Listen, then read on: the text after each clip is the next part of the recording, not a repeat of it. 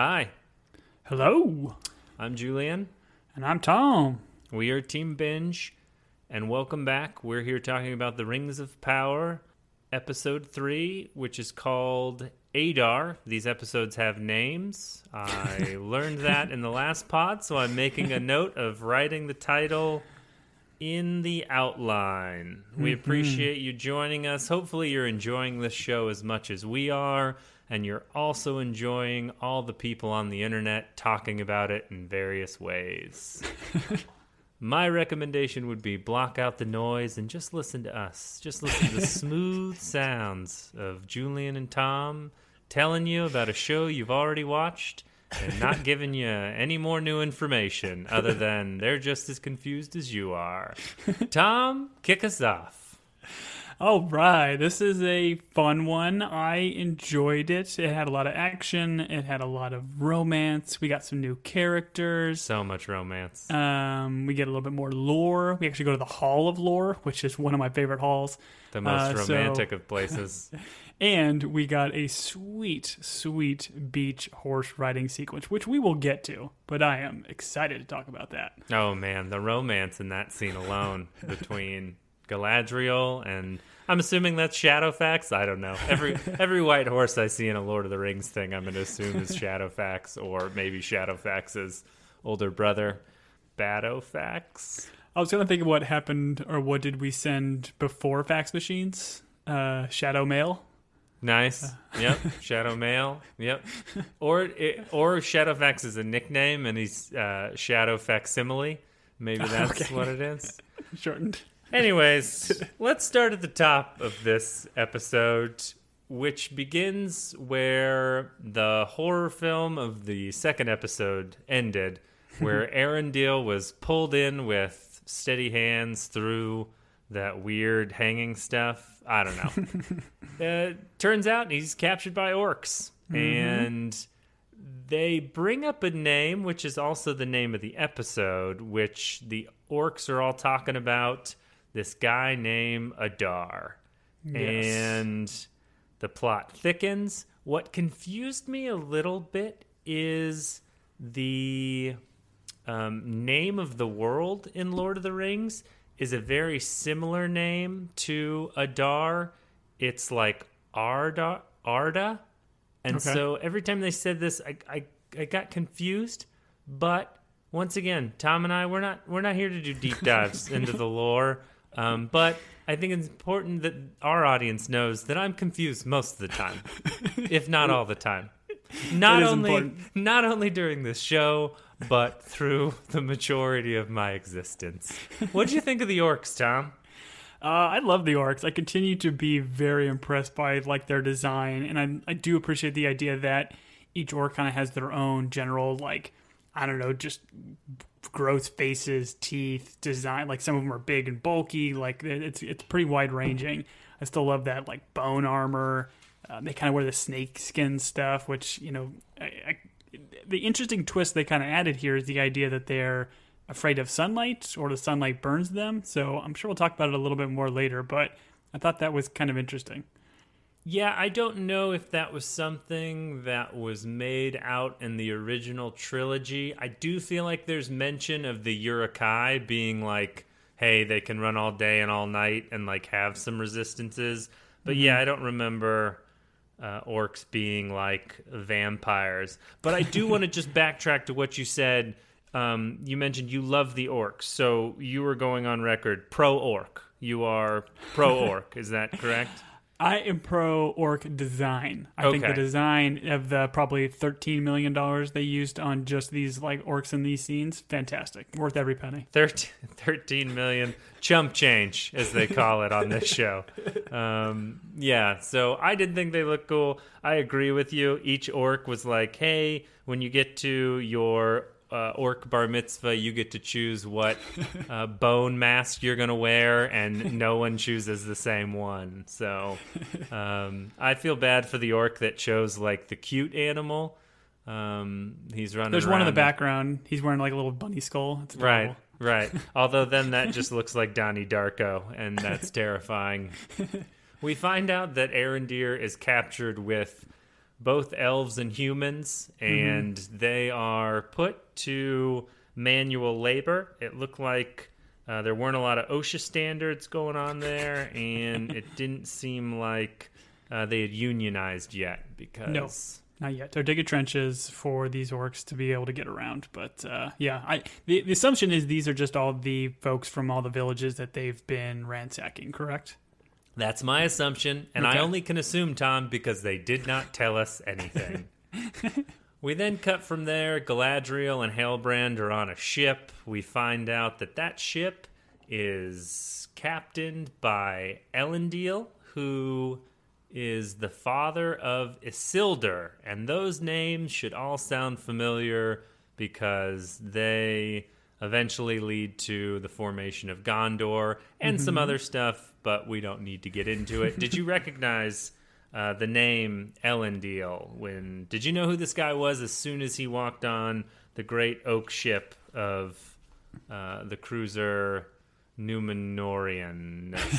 I don't know what it's called. I didn't know this name, and Isildur definitely stands out because of him getting his name screamed and him being the one that takes the ring and does not throw it into the Mount Doom. So he has more name recognition than I feel his father does. So I didn't recognize him immediately, but I do like this actor that plays Fantastic. Elendil. His voice is just super deep and Yep. it's Shakespearean almost. I love every line he says. Yep, I loved him in Game of Thrones. I loved him when he was in that play in Oxford. I loved him in all those BBC specials.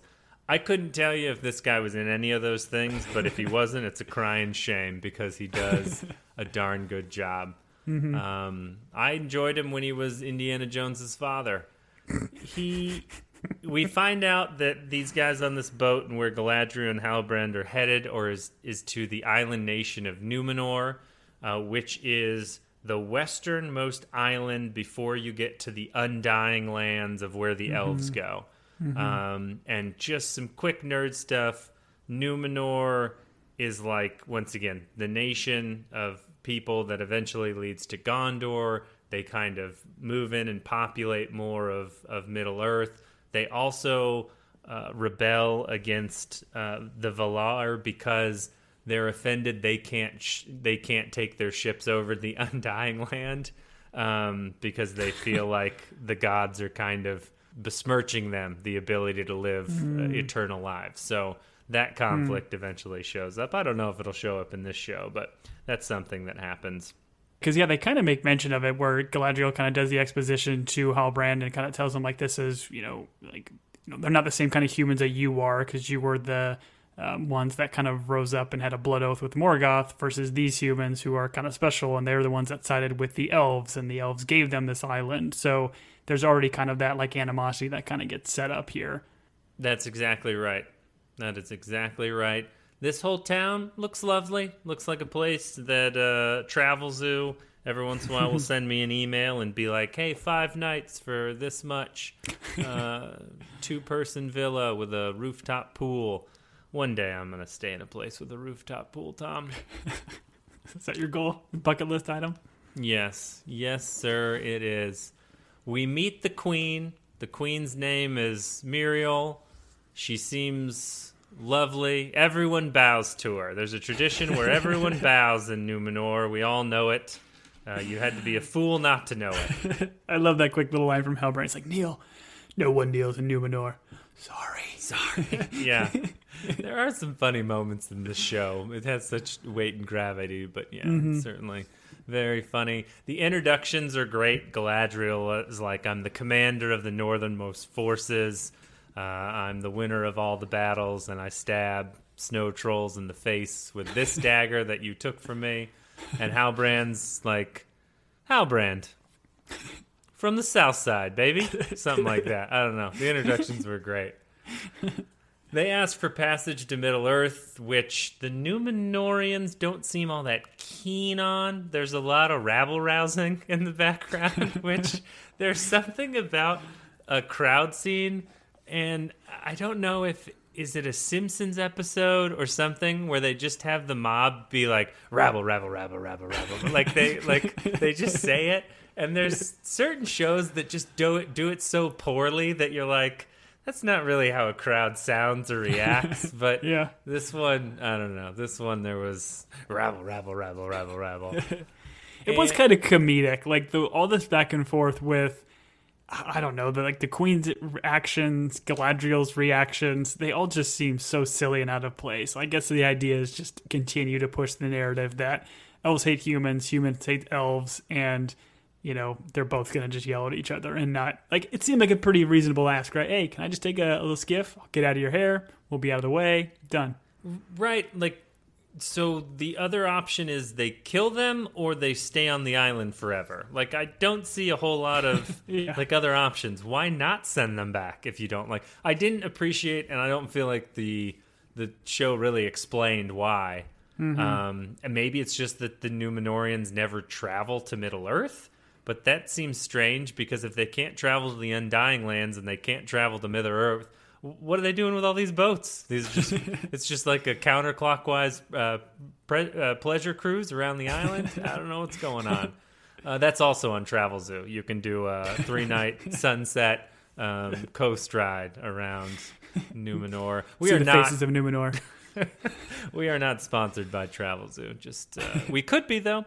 Halbrand is great here. He's the peacemaker, and I like to think that as the third son in a group of siblings, I am often playing this role in terms of, and Halbrand immediately let's just cut to the chase. Galadriel sometimes is not great with people. She's like very confrontational, like not one for like a little bit of politicking. I think that's why her and Elrond are probably a good pair.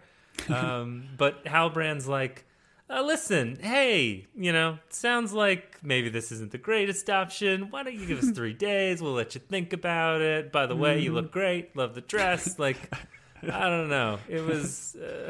Anyways, I love a peacemaker in the room. They always shows always make them seem like so smooth. But you're like, isn't he the just like reasonable one in the room? Isn't that how we should all be in a situation like this? But well, and you feel like Galadriel is like a elf that lives a very, very long life. I get that she's like, she doesn't like humans. We've established that, I think, multiple times already. Like, she feel like she'd be more diplomatic. Else they would just literally lock you in a cell and you could just live there and rot for seemingly eternity, however long elves live. Tact is a leadership trait. Look it up. Look it up. Yeah, anyways, great scene. We find out it's 3 days in Numenor, which is either 3 days in Numenor is either like a house music song that some DJ wrote, or it should be a spin-off movie, 3 days in Numenor, and we just follow these two around as they fall in love, and then one becomes just like the talented Mr. Ripley and murders the other. Spoilers, sorry. Halbrand, this is where we find Halbrand's really good with his hands. He's a bit of a sneaky sneak. I like how they did this too, because the second he gives him a hug, I'm like, oh, okay, he's stealing his dagger. Like, immediately knew what was going on. I think later on when he steals like the blacksmith's little medallion guy, they show it on screen, which I appreciate. It's not just like a bump, like that you can actually see the actor take it from him, which I think is kind of cool. Yep. All I have to say is that Halbrand has stolen my heart. Once again, I don't understand why they can't go back. Did I miss something? Did you catch something that I missed, maybe? This island's not a secret. That's what I don't understand. Yeah, I mean, it's just kind of out there. I do appreciate they give us like the map view when they go back to like the Southlands to see exactly where Numenor was, because I don't know if I necessarily knew that it was kind of across the Sundering Sea or whatever. But I mean, my only initial inclination is spite.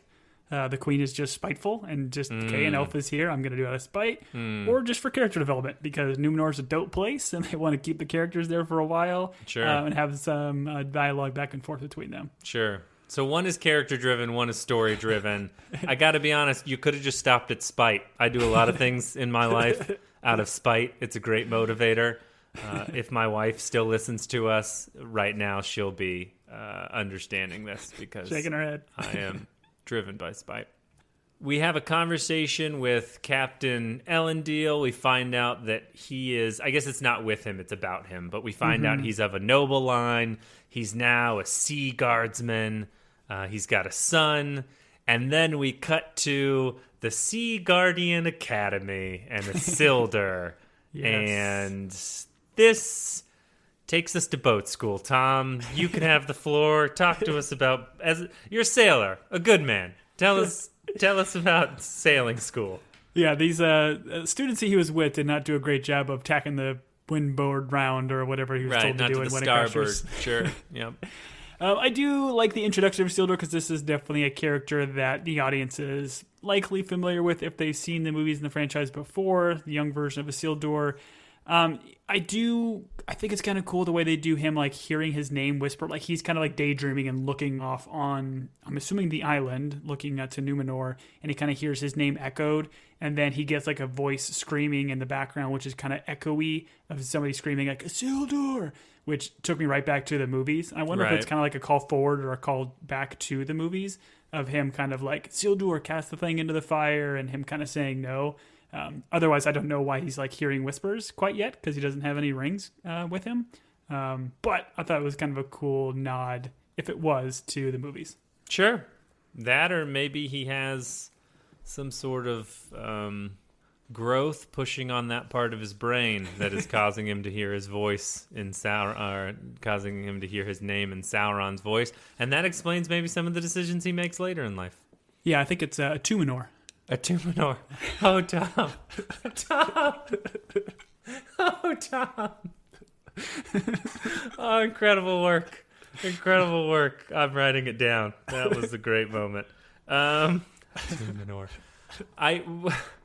Just for our audience, if you aren't following, because we mentioned he's in the trilogy, but just so you understand, Isildur is the one that cuts the ring from Sauron's hand, takes over the ring, and then is in Mount Doom with, I'm blank, who? Is Elrond. Elrond, grown up Elrond, Mr. Smith Elrond, and he won't throw it into Mount Doom. He takes it, and then he is killed, and that's when the ring goes into the river, which Smeagol then finds. There you go. That's Isildur. That's as much lore as we're doing on the show for you. There's some sea drama where the kid is holding a rope and he gets slung up into the air. And listen, I'm enjoying the show, Tom. I would never be critical of the Rings of Power. You know me. I'm just not that type of guy. I recently rewatched the first episode of Ted Lasso, and I've decided I lost it for a while, but I'm back to being the positive guy that Lasso created that caused us to start this podcast. Sometimes shows just like put in an action scene because I think someone came in and they were like, hey, it's a lot of talking like through all this.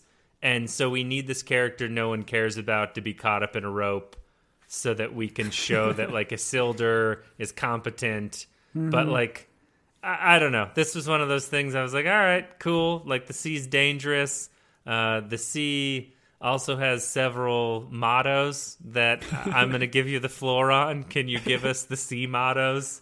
Please. you have the ones from like the teacher or professor. I don't know what do you call a teacher of a sea guardian academy? Probably the sailmaster. I don't know. I like that. Okay.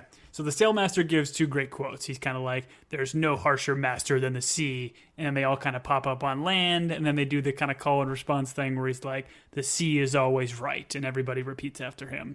I would have liked to see the alternate lines. These are some that I came up with. Sure. They could have shopped to these. I think they should have said, instead of the sea is always right, life is simple, just add water. I don't know. Sure. Wild and free, just like the sea. It Let the rhymes. sea, I like let that the one. sea set you free. Okay, yes, still with the rhyming. And then Yep. my personal favorite, high tides, good vibes. That's good vibes. Just out there drinking a Bacardi and rum. Wait, no, Bacardi is a rum. That doesn't make sense. I like them all, Tom. You did a great job. Here's the deal. It seems to be a group of like kind of teenagers, right? Or young men. If an instructor was like, the sea is always right, there's one donkey in the back of that group that's like, the sea is always wrong, and like they're snickering. There's just no way. And honestly, that motto confuses me a bit. What does that mean? The sea is always right. I mean, sometimes you got to go left. Exactly. The sea is. I guess the sea is a Republican, apparently. We're 9 days to graduation of these sea guardians, so they become seamen after that. Correct. And then while these, and this is Isildur talking with his goofy buddies, guaranteed one of them is like, the sea is always wrong. And then we meet his sister, and her name has those 2 dots over it, so I don't really know how to pronounce it. Yarian? Sure, that sounds right. You I'm going can, you can Technically- be the pronunciation guy. I think technically Numenor has it as well, so it's supposed to be like Numenor. Or I don't know. Galadriel says it a lot cooler than I could. Galadriel says everything cooler than everyone could in any movie she's in or show. So we meet the sister. I don't think we really discover anything in this meeting. Nope. We then cut to the throne room. We see a white tree of Numenor, which is also a descendant of those 2 main trees. This one happens to be called Nimloth, which... Sorry, Tom. I went into some more lore. I'm just going to give you the tree's name, though. That's all. Does it have like a brother tree, Nimrod? No, they set that one on fire. The queen is talking with Elendil, and she's like, hey, doesn't your name mean something? And he's like, yeah, it means this. And she's like, doesn't it mean something else? And he's like, yeah, I mean, in the old tongue, it means elf friend. And it was kind of like, he didn't... Rubble. Yeah, it's like, hey, he didn't name himself, though. Just because his name is Elfriend doesn't, like, he didn't choose that. But... Well, I do feel like a lot of, like, this time stuff, it's always like, if your family, your blood, you're always kind of get thrown into, like, your blood. Your father called you this, so then you must be this as well. Sure. And he was like, well, your name's Muriel, so you like mirrors. And they got into an argument, which led nowhere, because arguments are bad. They start questioning him about why he brings the elf to the land, and the big T word is thrown out there. Treason. The treason, yes. I don't like this. Like, I get the queen doesn't like elves, but there's just loads and loads of bigotry of just... Like, I don't like them because they're different, seemingly. There's no reason really given to us as to why. And I'm sure they're doing that for a purpose. Because I think we even get later on where the queen goes up to, I guess, the king's bedside. I guess we're to assume that the king, because she goes to see her father, right? And almost like prophesizes, hey, the elf is here, what we got to do. So maybe she knows more than she's kind of putting on, but I'm not a huge fan of this sequence. And she doesn't come off very good. I do have another question, though. So... When the queen asks him to perform a service, and then the other guy kind of comes in and just hands him a sword, like, what did you think the service was? Well, I thought she was asking him to clean that sword and then return it back to them in at least 24 hours, because I think she said light on the starch, which everyone knows you should not heavy starch a sword. Okay. My other assumption was that she was like, hey, I need you to go stab the elf warrior leader, commander of the northern armies, to which Elendil should have been like, no thank you, she will murder me. Yeah, it was just weird. Like, it screamed to me that she wanted him to use the sword to murder Galadriel, yet the very next sequence we get is, him just saying, oh, by the way, queen asked me to just watch over you. So you need the ceremonial sword to watch over him? Yes, I think this is a show thing. The show was trying to like throw you off and be like, oh, the queen wants her dead. And so they're giving him the classic assassin's tool, a giant sword that everyone can see that's inlaid. It's got like the queen's name on it on a piece of masking tape and Sharpie. So no one will know who sent him. I don't know. Yeah, once again, I think you can get cynical when you watch too many shows, which maybe I need to do something else with my life. But no, to your point, it was like the show was implying, hey, I need you to go kill her. But in the end, it was like, oh, surprise! She just wants them to like watch over her. So Yeah. Okay. No, you're not. You're closer to my. You're closer than my laundering of the sword thoughts. Okay. We cut to the Southlands. Arendir. He's working hard. They're doing some manual labor. We find out that, once again, as you mentioned before, the orcs are afraid of sunlight, so they can only travel in trenches that are covered with umbrellas? Yeah, they're vampire umbrellas, apparently. Yep. Arendir is talking to one of the other elves, and I think this is where we get, like, and they did this in, like, the, like, previously on the very beginning. They give us a shot. I think it's Revian is his name, who was kind of like the commander of the Night Tower or whatever when they were kind of posted. So it kind of, like, brings him back. And I thought the guy was, like, a relatively bigger actor. I don't know what I'd seen him from, but I think that's why he kind of brought back here. Tom, Yeah. I'm going to let you know something. Mm-hmm. When you watched this, did you know who the two other elves were? Correct. Because You did. I watched the previously on. The previously on shows both of these. The one that was killed is one of the other ones. I think it might have been the one he was like patrolling with in the very first episodes. Tom, if you skip the previously on, you have no idea who these two people are. I can confirm this because I watched this episode twice, had no idea who those two were. I literally have it in the notes. That character dies, why do I care? And it wasn't until today I saw something on, I think, our Twitter feed that someone had posted about, hey, shout out to these two guys. And it had like side-by-side pictures. And I was like, I did not know. I went in, I walked in, I went to my wife, and I was like, hey, you know those two guys that die? The one that gets arrowed and the one that gets his neck a little bit cut? Did you know they were his patrolling partner and then the watch officer? And she was like, nope, no idea. So I think I'm going to go out on a limb and say there's a large population of the world right now that does not know that was the same. Because I don't think if you don't watch the previous Lawn, you know who that is. And I think that's fair. I think the way they, like all the elves, especially all those elves, I think were in that kind of cool muted gray armor with like, I don't know, like trees kind of carved into them. Like they do all like have a similar vibe. And because there's so many characters, it is difficult to discern some of them from them. So I could get that, but that's why a show like this, it's like Game of Thrones too, that had just so many characters. I'm always going to watch those previously ons. The other thing too, as I watch those is because they'll give you like, if they did like a hint in, I mean, this obviously we're only in the third episode, but say it's like season 4 of a series, they'll give you like a flashback from like a season 2 episode 1 thing that is going to have a callback to the current episode you're watching. So I always make a point to watch that because they're reminding me about things that are going to show up in this episode. Tom? Mm-hmm. We are 3 episodes in, and 2 of those episodes dropped in the same week. I do not feel like I should have to watch a previously on Apparently to not understand. You do. Oh, I was blown away by this because I totally didn't understand. I was like, why are there 2 random elves here? They don't like introduce themselves. I don't even feel like they come across as like they know each other. It was so strange to me. I was like, okay, there's just 2 elves here. I had no idea who these guys were. No idea. I'll go out on a limb and say I probably didn't even know they were elves until the second viewing, which is terrible.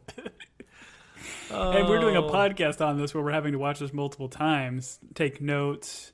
Man. Listen, I need some support here. For those of you that are just realizing with me that the 2, okay, and we're talking about the elf that is with Arendir that takes the drink of water and then the orc cuts his throat, and then the older one who eventually Revian, runs out of the what? His name is Revian, I think. His name doesn't matter because he's dead. He runs out of the trench and gets shot by arrows very dramatically. Spoilers.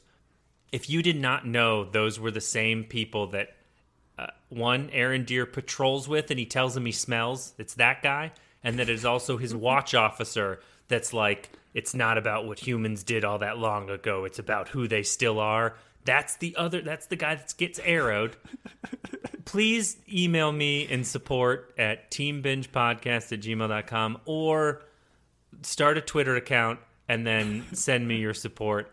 I really think I am not alone in realizing this, because 2 people in my household, 2 of 2 in the household that watches this, did not understand who those people were.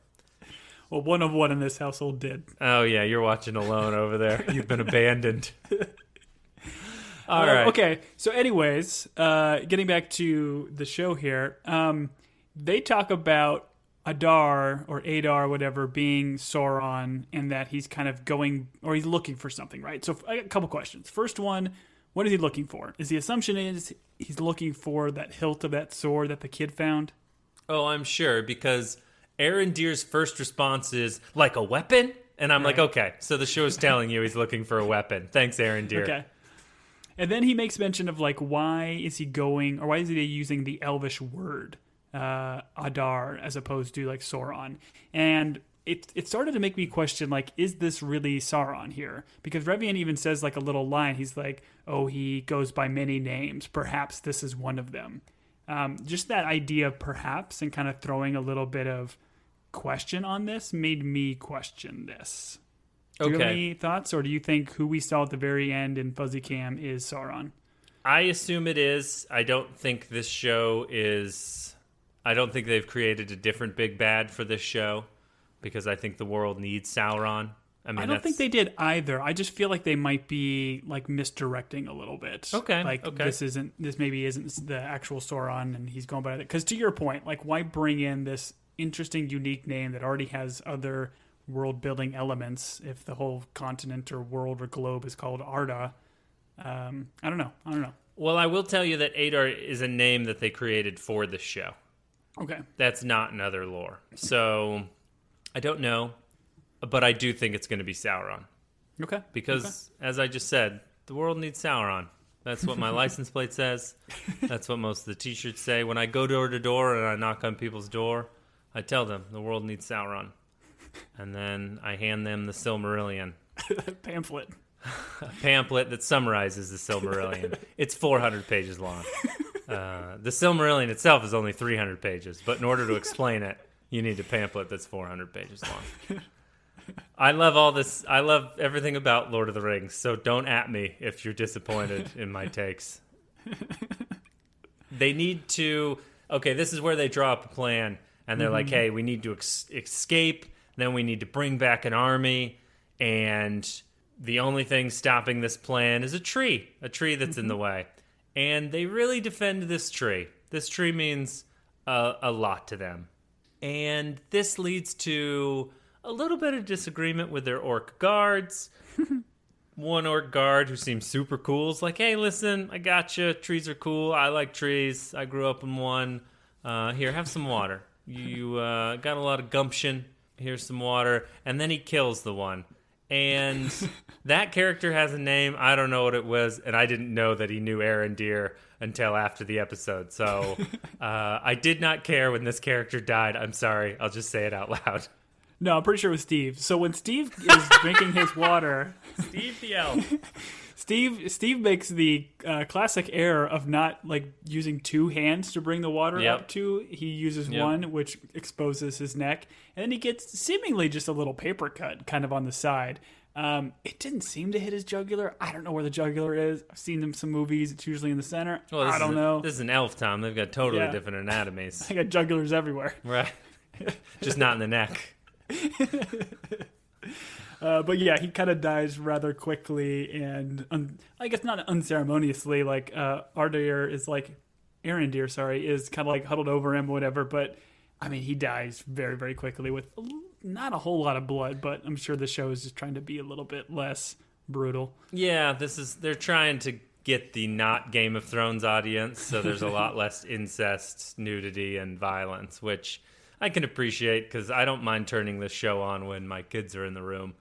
And my kids are like, oh, hey, that's those 2 elves from earlier in that other episode that knew Arondir. And I'm like, go watch Roblox or something. I don't know if kids watch Roblox. But Arondir volunteers to cut the tree, And I would just like to point out that the roots of the tree are the issue.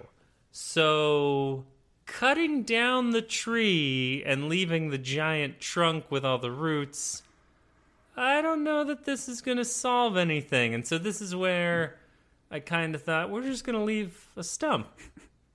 Well, and he even makes a note that Arevian, whatever, is like, listen, this is not smart for us to cut down this tree. We can just kind of dig around it and we'd be great. But clearly they wanted to create a stump so they can have Stump Fest. Stump Fest. Everybody loves a Stump Fest. For our Bluey heads that watch Bluey, Stump Fest is one of the greatest episodes ever. Stump Fest. An adult's play date. Stump Fest. Anyways, we have a very dramatic moment where Arendelle has a two-bladed axe and he starts cutting that tree. And I'm no lumberjack, but I've got some issue with his technique. We cut from there to Numenor. Galadriel's walking around. Oh, she jumps from a second story. She's checking out boats, how she's going to get off the island.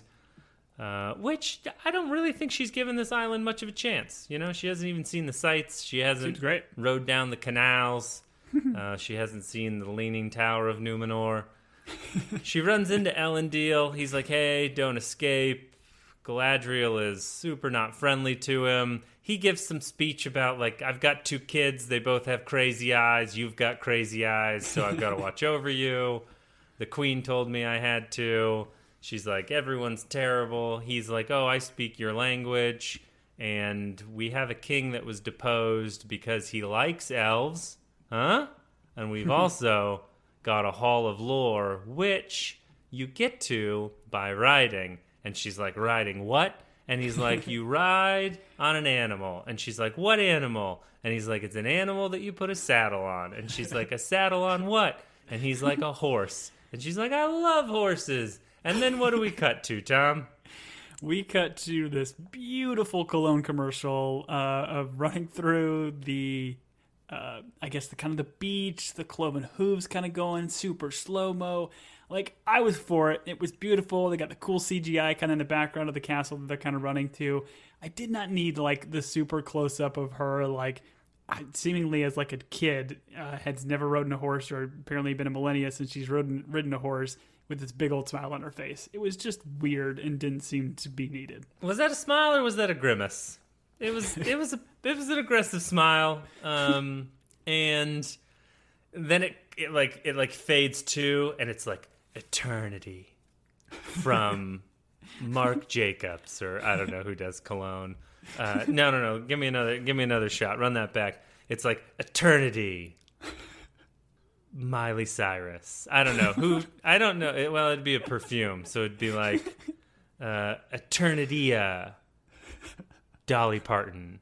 I don't know. I don't know who makes colognes. I just know that there's something about that blue color of her dress and the way it slow motion twirls. I don't know. I guess I'd buy it.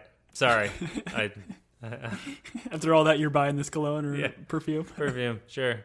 Smells like horses. Smells like horses. I hope it's made from horses. Halbrand is trying to get a job. He's in the middle of a job interview. He's like, hey, man, I can work late hours. I don't need benefits. I want to be a blacksmith. Just give me a chance. It's like one of those Indeed commercials where you feel bad for the person until they get a job. The blacksmith's like, listen, you can't be a blacksmith unless you have this cool medallion, which is not going to foreshadow something that's going to happen in the next part of the show, which finds us with Halbrand. He quit on that interview real quick. He's like, fine, I'm going to go get something to eat. And he's at, I guess, the local soup kitchen because he doesn't have any money. What's he doing? He had money, man. He eventually bought everybody drinks. He shows coins, so I guess he gave the queen gave him some per diem. I'm gonna go out on a limb and say he's just been stealing from people left and right. Halbrand. 3 Days in Numenor is a movie about Halbrand pickpocketing people, and then eventually teaming up with an old pickpocket who's washed up. Name, I don't know, whatever Paul Newman's name was in the that movie about pool with Tom Cruise. Anyways, those are a lot of references. I'll move on. It didn't probably make much sense. I loved it. I do appreciate the guy Color that of Money. comes over. The Color of Money was the movie. The Color of Money. No. Or The Hustler. The Hustler was the first one. Color of Money was the one with Tom Cruise. Boom, I've got it. Cocktails? Was it Cocktails? No, that's when Tom Cruise wants to be the most professional of bartenders. He wants to be a famous bartender after getting out of the military, as one does. Of course. If you actually look closely in the background, you can see Tom Cruise, shaking up some martinis. I do appreciate this first guy that kind of comes over and starts harassing Halbrand. He definitely kind of looks like a wannabe, third-rate Julius Caesar. Did you get those vibes? I did get those vibes. I expected him to get stabbed in the groin by Brutus at any moment, but that did not happen. Instead, he got his face smashed against a wall brutally. This is where you're talking about Halbrand does some quick sleight of hand. Mm-hmm. He's like, Halbrand being the peacemaker, he's like, rounds on me. Everyone's getting happy and drunk and, blah, blah, blah. He puts his arm around Julius Caesar, steals his toga token, which is also the blacksmith token. And I thought to myself, I don't think if you show up to the blacksmith's place and you're like, hey, I got a crest, the blacksmith's going to be like, no. You have to earn the crest. You don't just show up with the... I don't know. Maybe, I don't know. He's not going to go to the same blacksmith because he's already played his hand there. He'll go to another blacksmith and say, hey, man, I came from, West Coast Numenor. I'm resettling here with my lady. We need... do some blacksmithing. Here's my coin. His lady, we need. You are much smarter than me, because I would have gone back to the same blacksmith and been like, hey, I got this crest. So, congratulations, Tom. You are a better criminal than I am.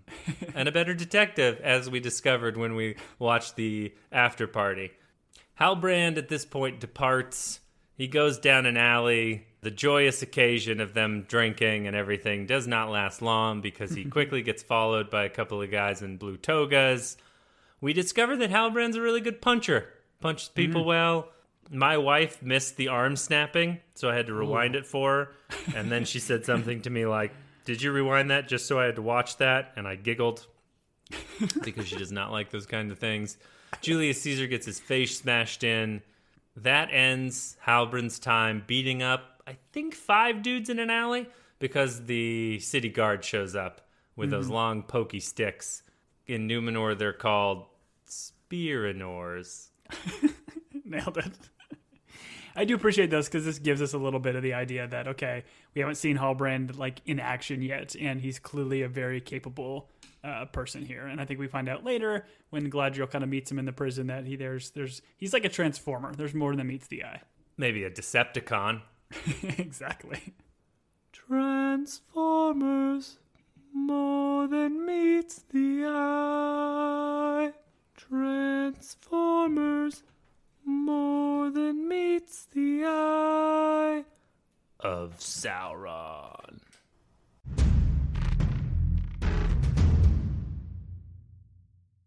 Another day is here, and you're ready for it. What to wear? Check. Breakfast, lunch, and dinner? Check. Planning for what's next and how to save for it? That's where Bank of America can help.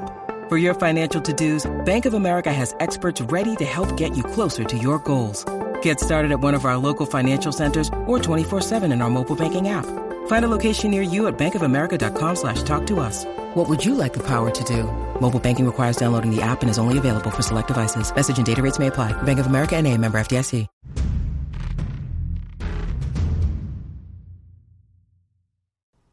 Then we find ourselves with Galadriel. She's in this sweet scroll library.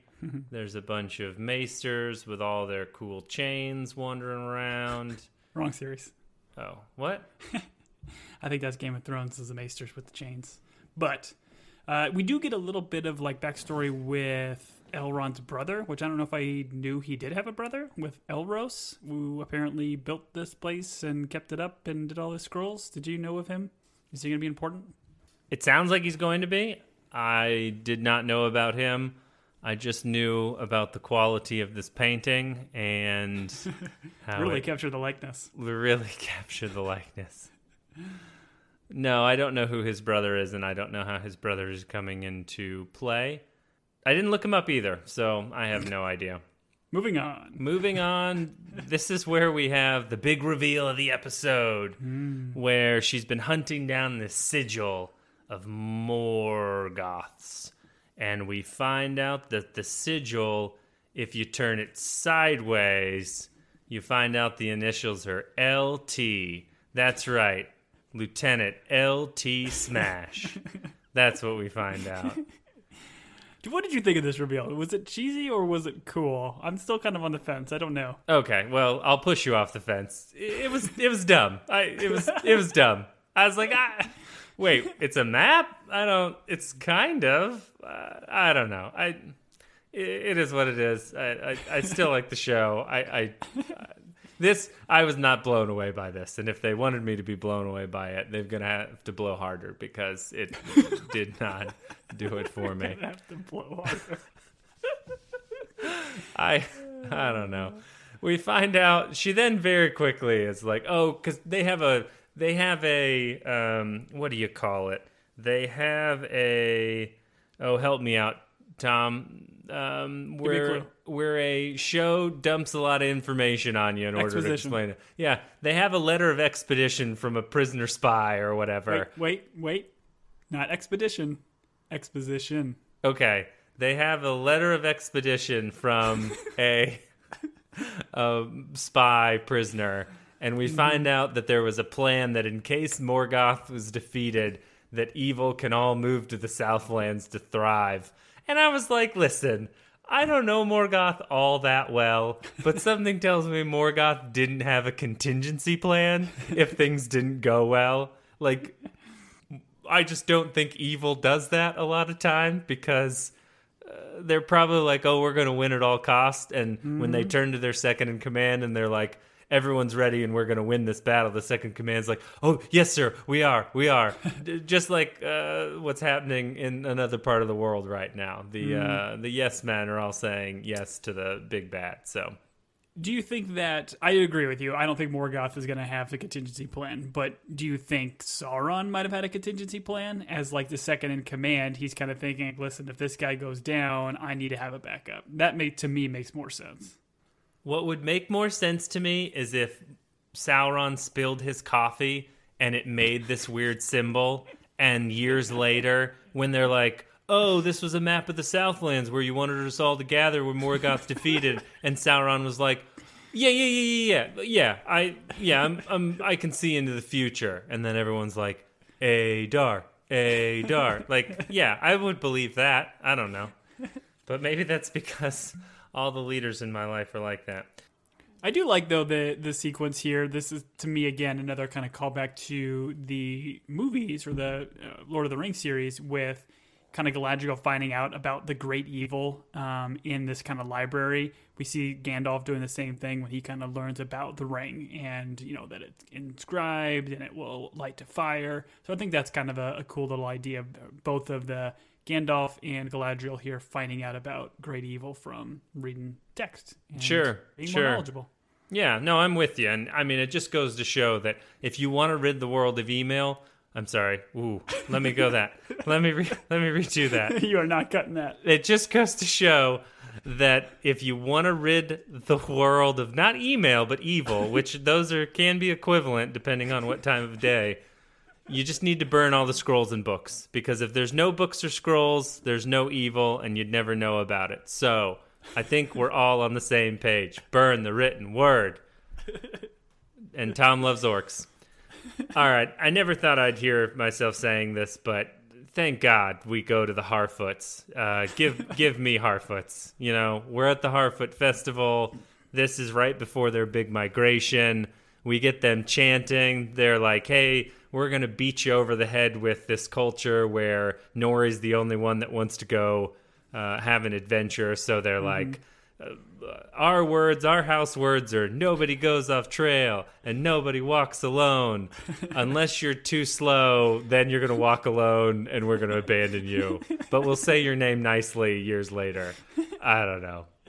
I felt like I was on mushrooms in this scene when they kind of cut to it. Oh, yeah, all these the weird, like, outfits and like these wolf heads or something. I don't know. They're trying to ward off evil spirits or something. It was trippy. Yes, it was. It was trippy, and you were not on mushrooms. They just made it super great. Nori's dad is still got his bad ankle, which the stranger snapped with a stick. And we find out that migration's going to be a little bit of an issue for them because they've got to pull the old wagon along.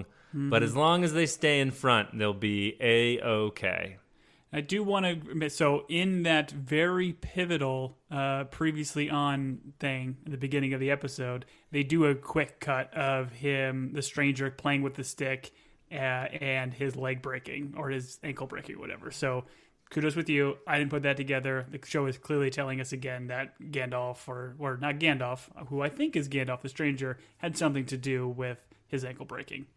I'm just going to let everyone know that Amazon invited Tom to their studios, so when he just called the stranger Gandalf, I think he just violated the NDA that Bezos' ex-wife made him sign. But 13 internet points for you. Thank you. I'll use them on a keychain and probably one Jolly Rancher at the Peter Piper Pizza. Nope, just a Jolly Rancher. Just a Jolly Rancher.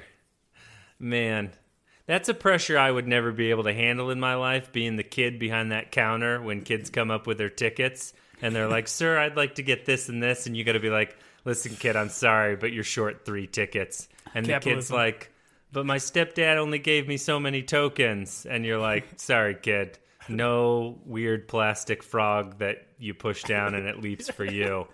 Don't choke on that Jolly Rancher. Anyways, that was my childhood. Nori needs the star chart from Sadek stuff, so cut in the Mission Impossible theme song, I believe, at this point, but in Bear McCreary's kind of thing. I don't know what this book is. Like, it seems just be loaded with prophecy. There's a lot of star charts. We already kind of said that, he saw the picture of a wolf and humans with, elk ears or whatever, or elk horns. So I don't know what this is, but it's seemingly very important. I wonder if we're going to get more of it, but yeah, kind of a classic distraction, calling out different directions from her friend to be able to steal this portion of the map for the stranger. Yeah, when Nori's under the desk trying to grab it. I don't think of it as a prophecy book. I think what it is a history. And so like when he sees the picture of the wolves and the hunters, like when he's looking at that, I don't think it's a prophecy. Okay. What it is like the cycle of, hey, when this happens, it's time for the migration. Like it's that time of year. So that's what I got an understanding. And like the constellations, someone charted the constellations over time. And so that was my thought. We get a Harfoot meeting, a family meeting, as we like to call it in my house, where they all remember the dead, but they don't call them dead. They call them something else, something a little bit gentler. And what we find out here is these guys do not wait for the slow wagon. Well, their chant is, we wait for you, but it doesn't seem like they do.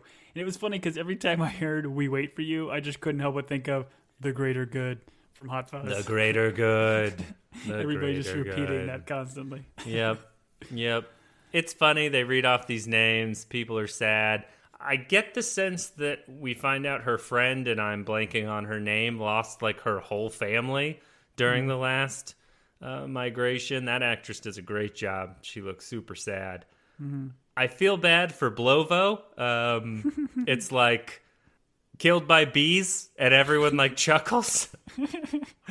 And he's like, we loved him, but he was a real idiot. And I was like, ooh, that is tough. Shots fired at Blovo in his absence. Poor guy who was just allergic. He couldn't control that. Right. He's like, I'm going to get all of you honey. And they're like, yeah, cool. Thanks, Blovo. Dead. Stung 1,000,000 times. Shout out to Blovo. The stranger, while they're having this family meeting, the stranger shows up. He finds the star map. He sets it on fire. Tom, what's this guy's deal? What's this guy's deal? What's happening here? I'm pretty sure he's like Marshall from the Paw Patrol. He's just a klutz, a bumbling idiot.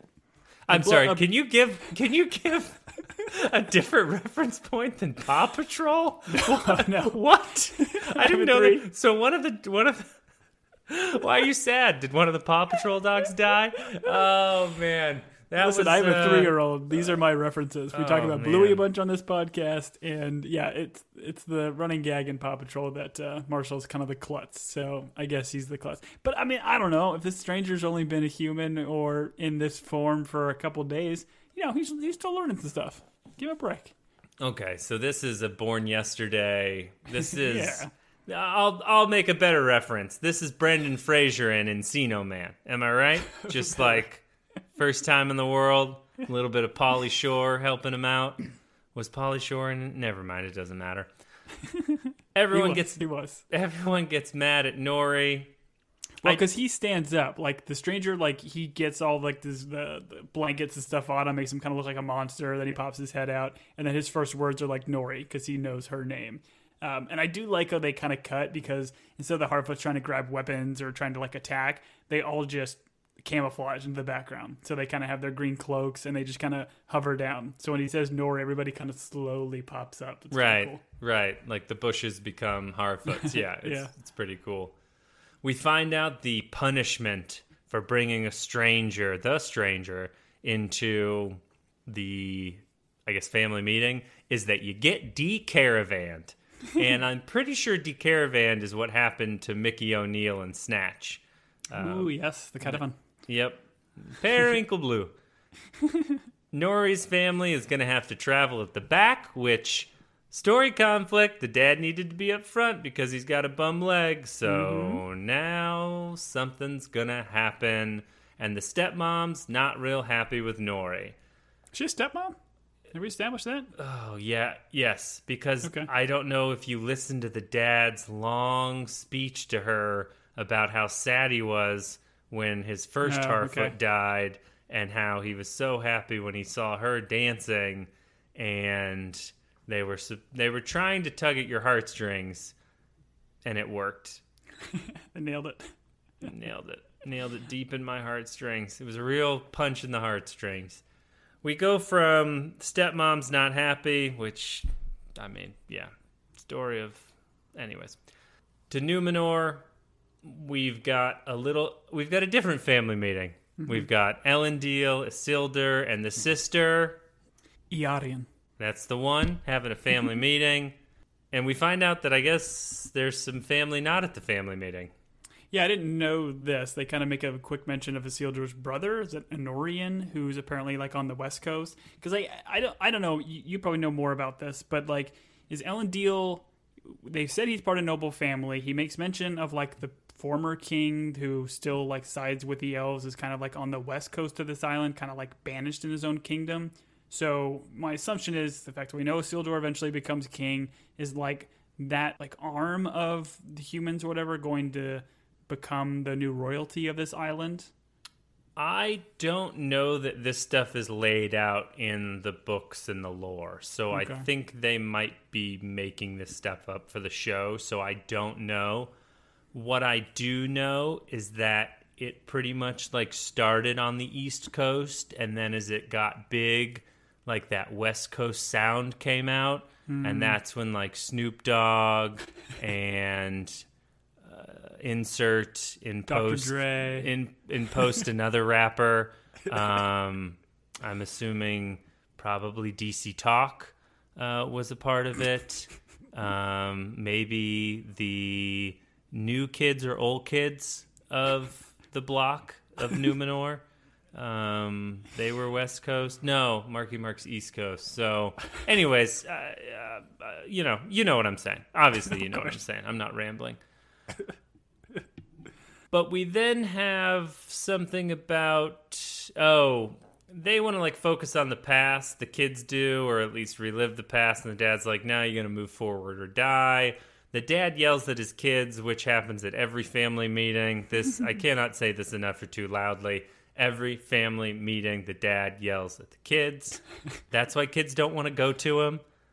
My father doesn't listen to this, so I'm going to get yelled at. I drive a Dodge Stratus. Remember that Will Ferrell skit? Oh, yes. I love it.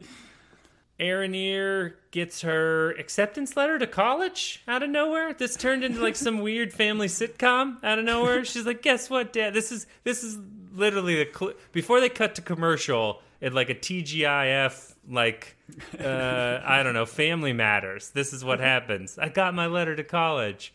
And then I didn't know what was going on. She's joining the guild, the Builders Guild apprenticeship. She got her. I think they mentioned some of like Isildur's friends mentioned like that she's always with her pen and paper or something like that, or sketchbook or something. So I think she's a designer. Would be my impression. Sure. There is a moment here where she's like, "Yeah, I reapplied. Isildur, encouraged me to," and the dad's like, "My boy Isildur, he's so..." and he's gone. And he's gone. Anyways, he's Isildur Batman. Yes. No, he didn't throw like the smoke down. He just left. Okay. You're talking about, because if you look at the other table, that's Alfred, and he's like, "Oh, I picture you under the Eiffel Tower, happy with your wife." Yeah, I see what you're saying. If you look closer, you can actually just see Isildur just ducked under the table. Going shh to the audience, breaking the fourth wall. Yeah. We cut to jail. Halbrand and Galadriel have a tension-filled talk where she found his sigil in a scroll. I would like to know what the Ask Jeeves of it all. That's like, hey, here's the sigil, go find the scroll, and it's the Maester, man. Is that what it is? The Maester's just like, "Oh, I recognized reading that 80 years ago when I was in my mid-40s. Yeah, super old guy. What else is he doing? He's in the House of Lore. He's learning lore. It's his job. He's not watching TV shows, that's for sure. He's reading books, getting smart. Anyways, we find out that the men in the Southlands once gathered under one banner, and Halbrand's of that line, but his ancestors swore the blood oath to Morgoth. Dun, dun, dun. We get this like long speech or line from Galadriel where she's like, "Ours was no chance meeting, not fate, nor destiny, nor any other words men use to speak of the forces they lack the conviction to name." And I'm like, okay, that sounds cool, but like, again, kind of a jerk way to say all that. Like, hey, you're dumb, you can't comprehend this. So, I mean, I don't know, harsh but fair. Wait, what? I don't understand the harsh part. What's harsh? Like telling men like they don't have the conviction to be able to name, like, because there's forces beyond their understanding, so like they can't even come up with a word for it. It just seemed aggressive to me. I think what she's saying there, and the way I took it, was like, in this world there is and I'm blanking on his name, but there is a creator. There's a god, and so like I think they're like her thing here is that like men lack the conviction to think that their fate is not their own, that there is like a path destined for them. I felt like that's what she was saying, not that they were too dumb to know what it was. I don't know. That's how I took it, but I can see where you're coming from. Maybe I'm too dumb to know. Who knows? She's like, "Come with me. We'll redeem both of our bloodlines." This is where I was like pumped. I was like, "Oh yeah, let's do that. I don't care about anyone else. Let's just do that with you two. Go redeem your bloodlines by smoking fools." This is then where we cut to Queen Muriel. She goes to her father. Her father's, because she's Queen Regent, which means she's queen, but like not kind of officially. She's like a stand-in. And this is the father that is supposed to be friendly with the elves. And I don't think so, no, right? Because this is the one that like did not go with the elves, kind of a deal. The other one was like banished and kind of on like the West Coast, I think. I don't know. I guess we'll find out more. But they purposely make this ominous by like not showing the king, just showing her perspective and her talking to the king, saying, "Hey, the elf has arrived." Like that was some prophecy. Okay, so Elendil makes the comment that we still have a king, but he was deposed because he liked elves. And your assumption of that is that she is not related to that king. She is related to I Someone don't know. else? Yeah, I don't know if I know. My when she says father and she's the queen regent, my assumption is this is the king, right? Or a king? Yes. I don't know. We'll Or find. I was mean, I don't know if she- we need to. Was she married to the king that was deposed? Maybe. I don't know. Like to me, this isn't worth even digesting because we're gonna figure this out. Like they're probably gonna touch on it in the next episode. My only reason thinking here is why they didn't show the face is because they've already introduced so many characters. They don't want to throw another character on screen right now. Right. And then they're going to use the same actor that was the elf watch warden. So that I'm just like, oh, hey, new guy. This guy's nice. We cut here to the Harfoot migration. A lot of sweet camouflage carts. Nora's family struggling. And the stranger's like, hey, I'm taller than all of you by at least 4 feet. Let me pull the cart. Free labor. Huzzah. Well, free labor. I feel like Nori's helping him out, so it's mutual, but certainly very easy, imagine, for the stranger to just push this cart than it is for all these Harfoots to try to yank it. So it's people helping people. Yeah, people helping people. Let's pull on this thread, right? The stranger knows these guys are going on this migration, and he knows that he doesn't have leverage on them unless he breaks her dad's foot so that they are forced to go slow and do his bidding. Tom, the stranger planned all of this so that he could get their help. Tell me I'm wrong. I never thought about that. I like the idea. I don't know if I agree with it, but I like the string that you are pulling on. Okay, the stranger's bad, breaks people's ankle, is for free and then he's like passively aggressively like, oh, your ankle's broken, I guess I'll help with the wagon. How'd that happen? Friend. Did you trip? Did a stick break near you? We then go from there to Orc Camp. Orc Camp is where my parents sent me every summer in upstate New York for at least 6 weeks, where we were all supposed to lose weight and feel good about ourselves. Until Ben Stiller took over. I'm feeling skinny, Tony. Lars. My camp counselor was Lars. He was great. We used to hide candy in the bedposts. Is Keenan in that? Is Keenan? 100% is, Yeah. yes. So is Goldberg. Oh, man. Anyways, back at Orc Camp, Aaron Deal gets out of his bunk to lead a little bit of rebellion. He does a cool chain fight thing as they're fighting there. They're trying to break their chains so they can escape. They do some orc fighting. They showed this like chain fight jump thing in the previews, but it was pretty cool. I liked it.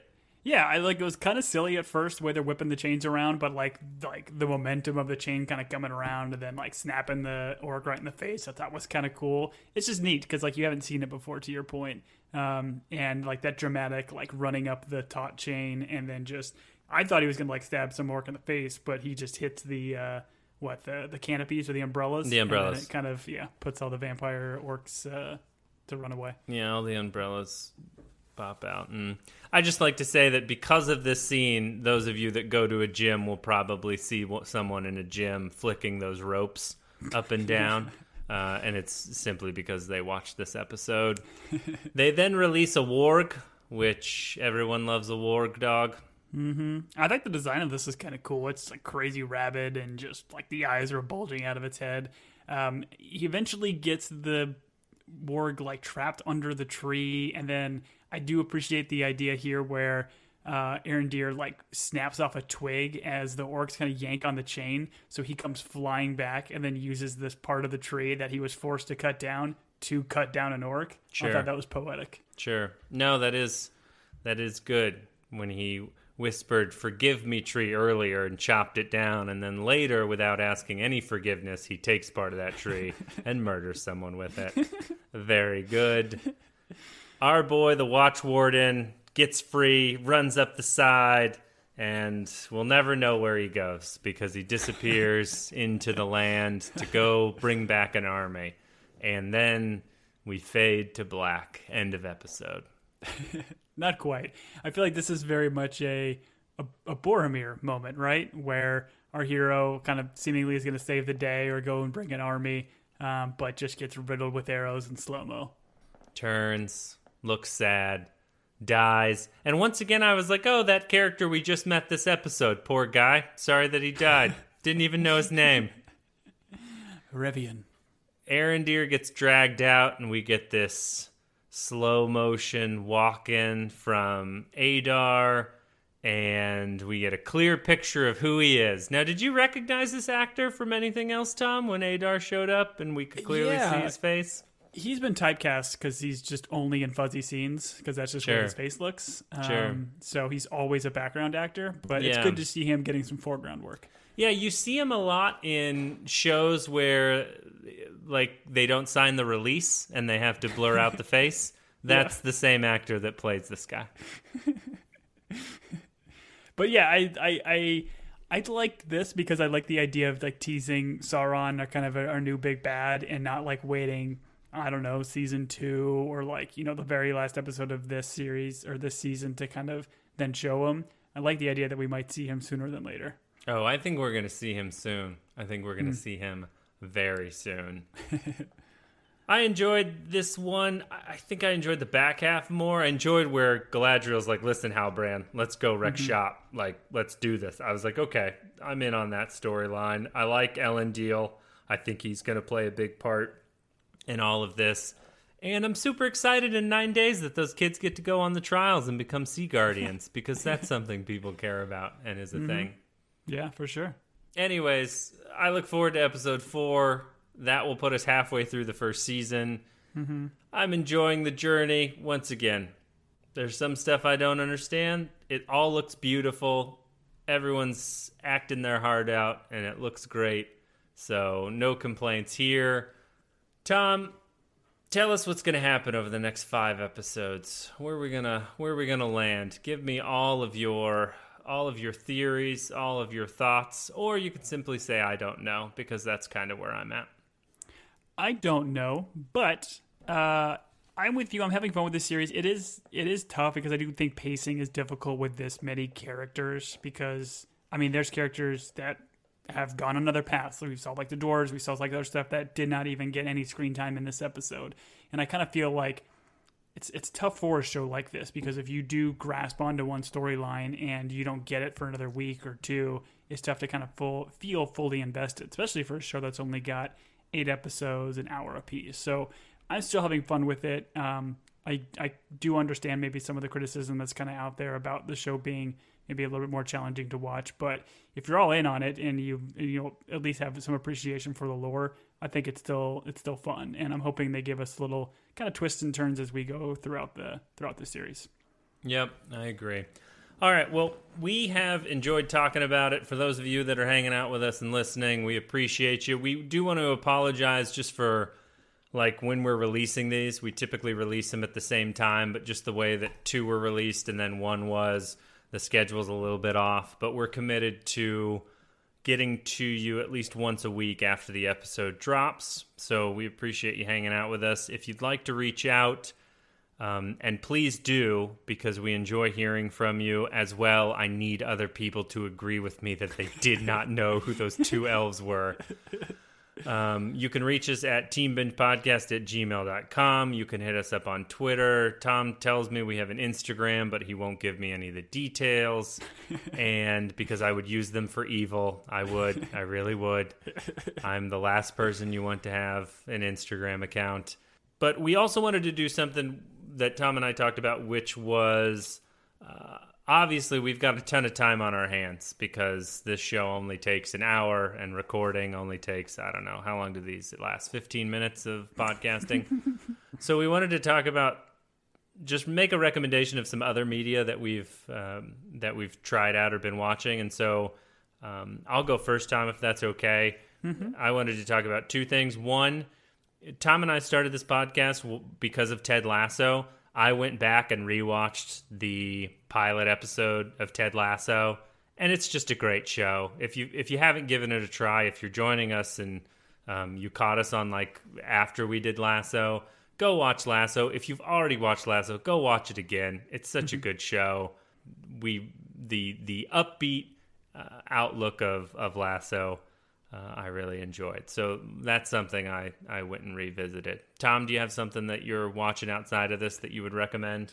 Not shows. I will say me and my wife just watched the movie Moonfall over the weekend, which dropped on HBO Max. And it's one of these like disaster porn movies that is just, everything blows up for the sake of blowing up. The storyline is beyond bonkers. It has some big names in it that kind of brought people to the seats. It's written and directed by, I'm not sure if it's directed by, but by the same guy that did like the Independence Day. I think its name is Roland Emmerich, if I have that correct. But just, it was dumb. If you want to turn your brain off for an hour and a half, or actually I think it might be 2 hours, which is too long. Oof. But it was a fun time. So give that a go. Sure. Oh, the last thing I want to recommend for both of us is we have both been watching Welcome to Wrexham, about the soccer club that Ryan Reynolds and Rob McElhenney bought. And if you like Lasso, there's a lot of similarities there, just about like what a club means to people. You don't even have to be a soccer fan to enjoy it. Yeah, a lot of heart. But yeah, a lot of heart, and it's fun to watch. So those are other things that you can give a go as you're waiting for the next episode of Rings of Power to drop. But we appreciate you hanging out with us. I have been Julian. And I have been Tom. See you next time, everybody.